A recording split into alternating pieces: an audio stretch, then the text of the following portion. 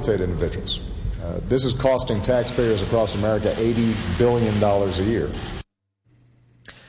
You're listening to the news on RTHK. That's going to create more turbulence. The economic statistics. A triple-dip recession. Collapsing commodities. Monetary policy has to do the heavy lifting work. Money for nothing.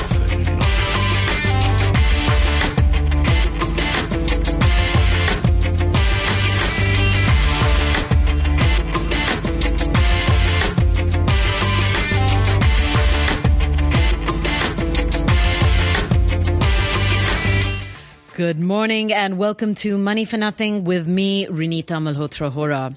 Janet Yellen favors tightening in a prudent and gradual manner. Goldman Sachs's Q2 earnings slump while Citigroup's profits jump as its restructuring takes off. And Google tops estimates as the search engine curbs costs.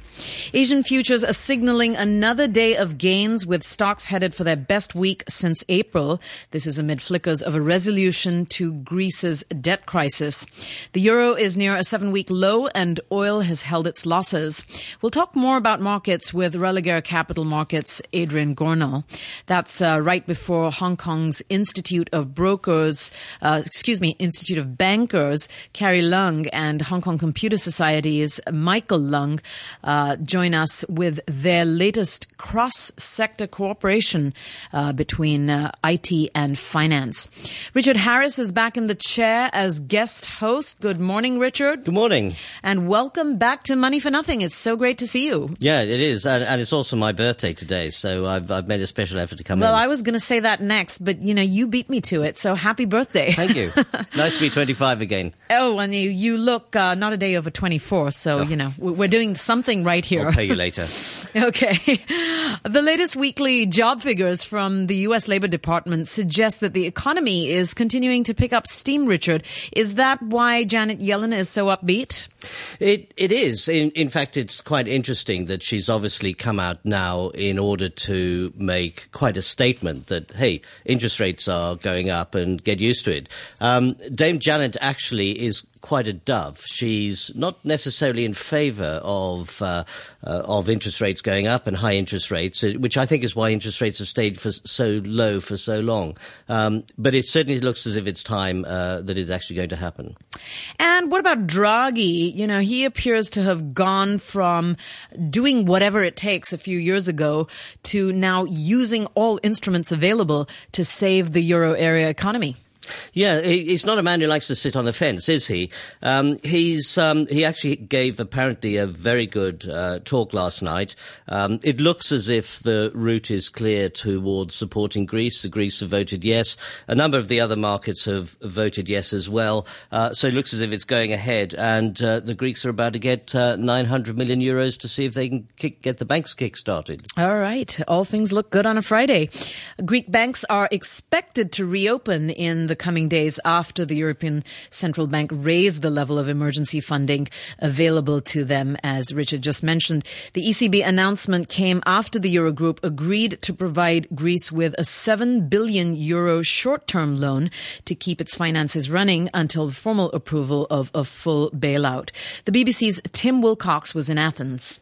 Greece has done its bit. It got that package through Parliament with a majority, the vote coming at 2 a.m. local time. A round of applause for Alexis Tsipras, but all parliamentarians knowing that there's a lot of pain to come over the next 3 years. But the reward came not only that €7 billion bailout or emergency assistance, which is expected to come on Monday, having been ratified or will be ratified, but also an announcement from the ECB boss, Mario Draghi, the European Central Bank boss, that the stricken banking sector here would receive €900 million in emergency liquidity assistance. Several positive things have happened that would justify us to the increase in ELA that we approved today. Incidentally, I didn't say by how much. We substantially accommodated the request put forward by the Bank of Greece recalibrated over 1 week. So the increase would be 900 million over 1 week. A sigh of relief from a lot of people that there is certainty for the time being that Greece remains in the Eurozone.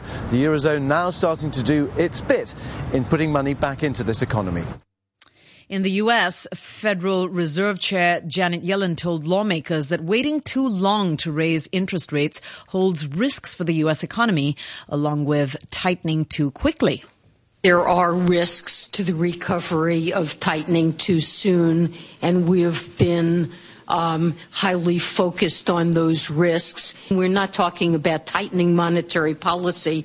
I think we're talking about slightly diminishing the very high degree of accommodation that we have in place. And of course, we wouldn't want to do so in a way or at a pace that would threaten continued progress in the labor market. There are risks on both sides, just as we don't want to tighten too soon to threaten the recovery or to jeopardize the return of inflation back to our 2% target. We also want to be careful not to tighten too late, because if we do that, arguably we could overshoot both of our goals and be faced with a situation where we would then need to tighten monetary policy in a very sharp way. My own preference would be to be able to proceed to tighten in a prudent and gradual manner.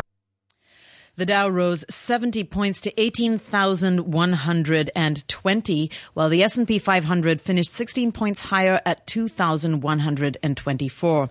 And an upbeat report from Netflix triggered a rally in tech stocks, lifting the Nasdaq by 1.3% to a new high of 5,163.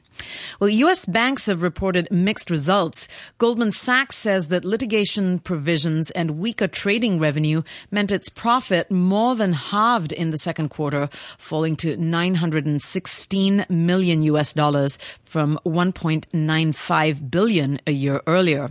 JMP Securities banking analyst Devin Ryan told Bloomberg that it was a mixed quarter for Goldman Sachs. It was a pretty mixed quarter. Very high litigation expense. It was something that we weren't looking for. I don't think the market was. And so that impacted the headline number. If you take out the litigation, which was related to mortgages, they did beat. So that was good news. But I think if you peel back the onion a little bit, it was still kind of a mixed quarter. Very strong equity sales and trading. That was consistent with what we saw from all the big banks.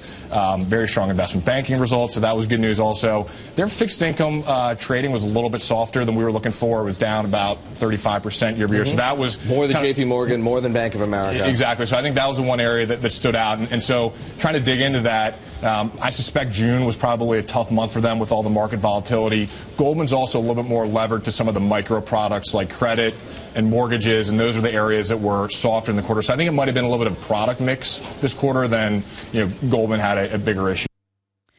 But it was a different story at Citigroup, which is the third biggest U.S. bank by assets. Citigroup reported its highest quarterly profit since the financial crisis as restructuring and cost cuts paid off and legal expenses plunged. Citi's net income surged to $4.85 billion from $181 million a year earlier, when the bank was hit by a $3.8 billion legal charge. And Google has posted better than expected quarterly profits for the first time in the last 6 quarters, helped by strong growth in advertising revenue. Ad revenue rose 11% to $16.02 billion in the second quarter, and the number of ads or paid clicks rose 18%, while the average price of online ads fell 11% in the quarter. This was more than offset by the increase in ad volumes. Adroll President Adam Burke gives Bloomberg his take on the growth of Google's mobile advertising vis-a-vis that of Facebook. Yeah, I think it's a situation where the entire pie is growing, so I don't know if I would classify Google as getting killed in mobile advertising. They're still extremely dominant. Certainly, I think what we're seeing with Facebook is a new, very compelling option. So certainly the overall tailwinds to the mobile advertising space are growing rapidly. Google continues to expand. They're not they don't have the monopolistic type position that they did in desktop search, but they're still a very powerful force. And shares in Hong Kong ended higher, and so did those on the mainland after rebounding from sharp falls on Wednesday. All right, let's bring in our first guest of this morning, Religare Capital Markets Sales Director Adrian Gornall. Good morning, Adrian. Good morning. How are you? I'm great, thanks. Welcome to Money for Nothing. Thank you very much. Adrian, Asian equities are on track for their first week of gains since June. Is the volatility in Chinese stocks now a thing of the past? I think one has to look at the volatility in it from a long run sort of perspective. I mean, we're not really talking about a sort of a 6-month transition for the Chinese economy and Chinese capital markets to the global sphere. Chinese indices still remains the best performing in the world, I believe. I think there's very much a buying opportunity here from a long-term perspective. If you look at first half GDP numbers that came through, you see the 17.4% growth in the finance industry. And I think that underlines the sort of transition to a service-led economy that's taking place at the moment.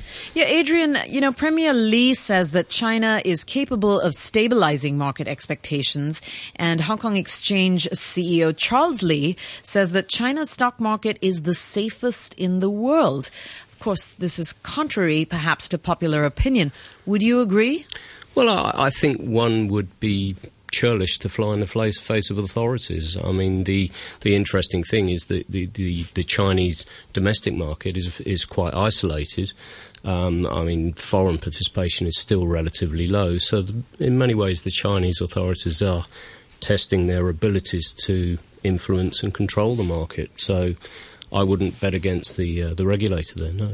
But when you have governments looking to control markets, it can often end in tears. And isn't there a case to say that we had this big rally because the government wanted to have more of a feel-good factor with the stock market going up?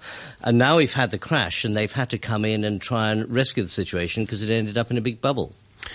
I think it was more about the longer-term integration of the domestic market into MSCI and global markets. And you're right. I think some of the short-term volatility would lead to perhaps a slightly less aggressive stance in terms of integration from MSCI. However, I think longer-term, the ability to control market within China will be positive. But in trying to put a floor under the market, of course, the governments look to put some liquidity into the market, especially into the banks. Don't you think that some of those better performances from the banks are actually rather artificial? Yeah, you can definitely argue that, but I would just come back to the fact that services will continue to lead. I think with a 5-year view, this is exactly where one should be invested relative. And one would also argue that a wholesale collapse of the financial sector would be devastating for the global economy. So I think that, what the government has done is actually reasonably sort of steady. And I think that, it's a positive for investors going forward. Adrian, Hanergy Thin Film Power plans to challenge a decision by regulators to suspend trading of its shares. Is this a surprise, or is this something that is to be expected in a situation like this? What, the challenge? Is that a surprise? The challenge, yes. I don't think that's a surprise, but to be honest, it's not something that I would look at as an investment. I mean, I think as a foreigner looking in, unless one's very, very connected, one has to be very careful. There are secular growth stories, I think, that long term are looking very, very good within China, and I think if one focuses one's investment there, one will do very, very well with it in the medium term. So, this is the big question that investors have. I mean, they're interested in investing in China. They're scared off by, a lot of the stories that you hear about situations like Hanergy or the volatility or, the government put or so forth. where should they be looking, and what is worth investing in your point of view, from your point of view? Well, I think one has to look at the moment, certainly at the 8 shares. The 8 shares long run will be a haven of stability. You certainly won't get the enormous alpha that you might get were you able to access the domestic markets yourself. I think there are secular growth stories in environmental, energy related, the banking sector, retail, insurance. These are long-term secular growth stories, I think, that will continue to be underpinned by China's economic transformation. But then what about the A-share market? Because, of course, we've had Stock Connect, so access is much easier now, and that's something that the Chinese government looks as if they want to encourage. Absolutely. I mean, if you as an individual can access the market, then I think, I'm a value investor personally, and there aren't, overall, I think there are individual shares one can look at and individual sectors that appear undervalued on a relative basis within the domestic shares. I would still tend to favour Hong Kong as valuations are fairly compelling. All right, Adrian, thank you so much for joining us this morning. That is Adrian Gornal, and he is a sales director at Religare Capital Markets. Time to take a quick look at the numbers now. The Nikkei is up 0.25% this morning to 20,648, and Australia's ASX 200 index is up 0.05% to 5,652. In currencies, the euro is currently valued at $1.08. The US dollar is trading at 124.17 yen, and £1 sterling buys you 12 Hong Kong dollars and 10 cents, or $1 US dollar and 56 cents. Well, we'll be back to talk more about IT and fintech. That's right after this. From 2012, employers will start receiving job applications from candidates with a new academic qualification, the Hong Kong Diploma of Secondary Education, which will form a new basis for recruiting suitable staff. The new diploma will report a student's academic abilities in 5 levels, with level 5 being the highest. Together with the student learning profile, the diploma will provide employers with an overall picture of the graduates for consideration. The government has taken the lead in recognizing the diploma in recruitment.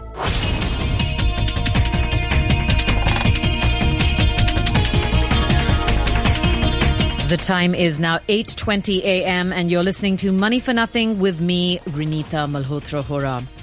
Well, Hong Kong Computer Society and Hong Kong's Institute of Bankers have recently signed a memorandum of understanding that aims for more collaboration between the IT and banking sectors, especially with regard to professional training and development.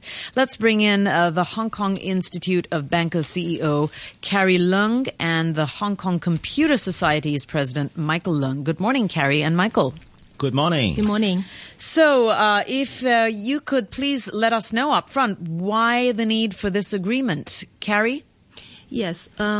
Actually, for the banking and the IT sectors has been a very close collaboration in the recent years. And if you look at the recent budget speech from Mr. John Tsang, our financial secretary, he reconfirms the importance of the fintech. So with that direction, the two institutes is working together to make this happen and to assist the development of the industry. So we also think that training as a function, that we should always support the development of the industry. So this is why the two associations get together to develop a more systematic mechanism to enable more talents to get into the industry and also to develop their career in the industry.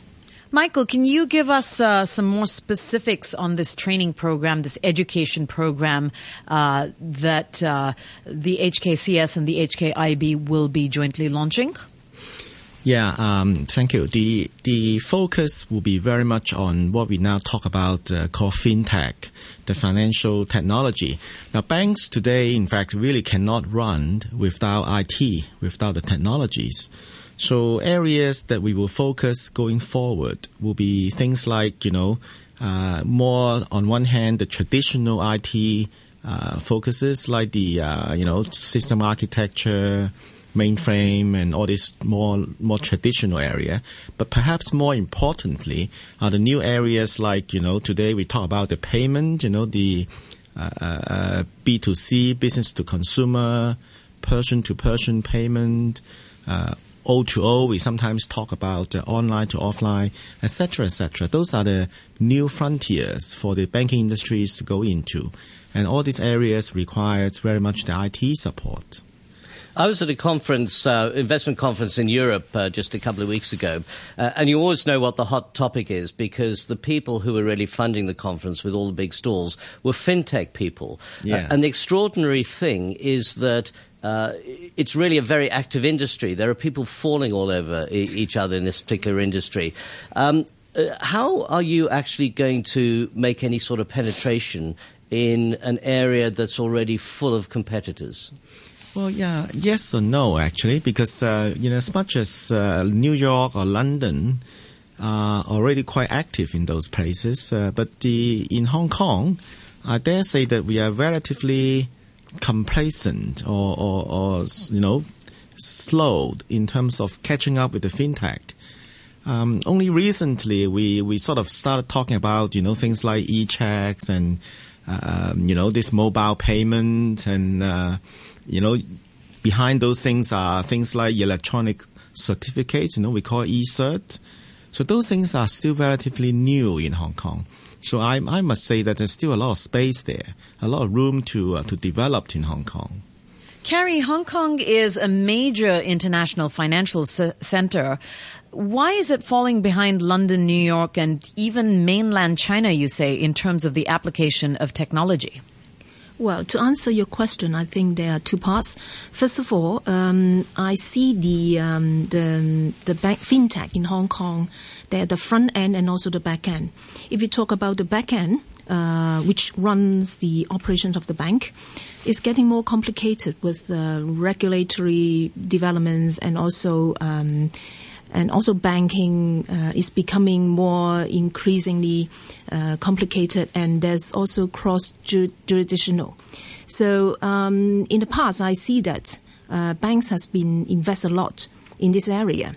It's just that it's behind the scene and it's not at the front, so not many customers will see how much we have invested. But on the other hand, for the front end, we see that this is what we call the retail IT, the IT retail. So it's driven by you and me as a user. So banks always want to do business in more places and using more devices and make it more efficient. However, this part, I think we still have a lot of rooms to improve, as Michael just mentioned. So I think in Hong Kong banking industry, we are ready to develop more innovative ideas, to incorporate different, experiences from over the world to improve the customer experience. But as banks get bigger, you're going to need bigger entities to support them. And very often banks have headquarters elsewhere and they're going to be sourcing their IT from elsewhere. First of all, how are we going to get the scale to make any difference? And secondly, are there any particular little areas that you think we should maybe focus on just to try and enter the market? Yeah, Michael first. Yeah, thank you. Yes, there are international banks all over the place, but those banks, I can name a few of them. They actually headquartered elsewhere, but they also allow the local subsidiaries or branches to develop some local products, to the local favors. For example, you mentioned any particular area. Perhaps I should really mention one then, which is the P2P we call it today. This is a very obvious, very conspicuous void, in Hong Kong. Person-to-person payment, for example. After a round of golf or a dinner party, how do you pay each other, right? How do you pay each other? Either by cash, or in my case, I often ask for the account number, send me over the WeChat, and send it over the WeChat or WhatsApp, and then I credit it. I put it back to your account later on. Now, in other part of the world, this sort of P2P payment is already very mature. Just cross the border, in mainland China, people can pay each other. But Michael, very wouldn't easily. it be easier just to import that kind of technology from overseas and bring it into Hong Kong?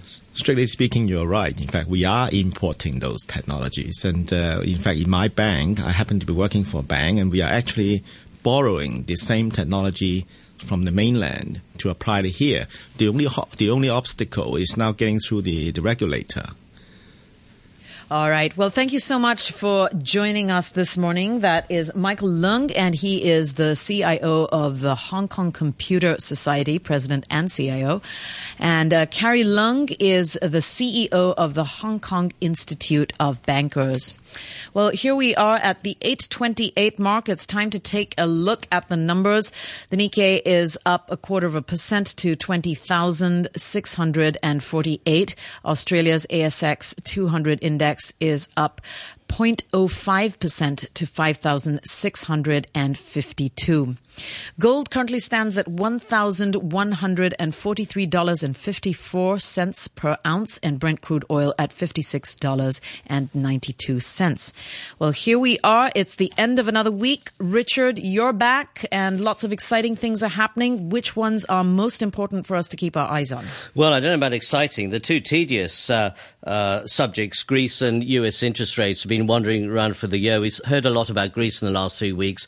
I kind of think that after Janet Yellen's talk yesterday and the day before, that US interest rates may come back into the scene, and we could actually see a period of dollar strength. And is that not exciting? That could be exciting for some people. Usually it's quite good for Asian stock markets. Okay, Richard, thanks so much. And you have a great weekend and a great birthday to start it off. Very much.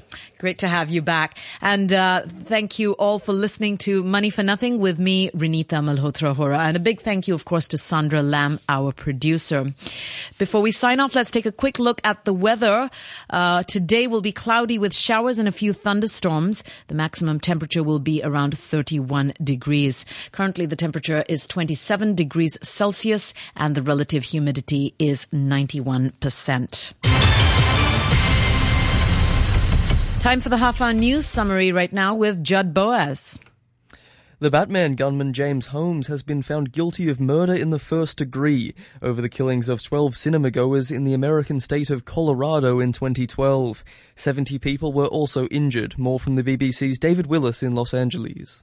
Well, this, of course, is very bad news for James Holmes. He had pleaded not guilty on the grounds of insanity. Well, it appears that the jury is rejecting that claim, and that means that he stands a very good chance of spending the rest of his life in prison or possibly facing the death sentence, something that he had clearly wanted to avoid. Had they backed James Holmes' contention that he was not guilty on the grounds of insanity, then he would have been committed to a mental institution somewhere in Colorado for probably the rest of his life. But they've rejected that claim, and it seems that they are finding James Holmes guilty of all of the charges they've gone through so far.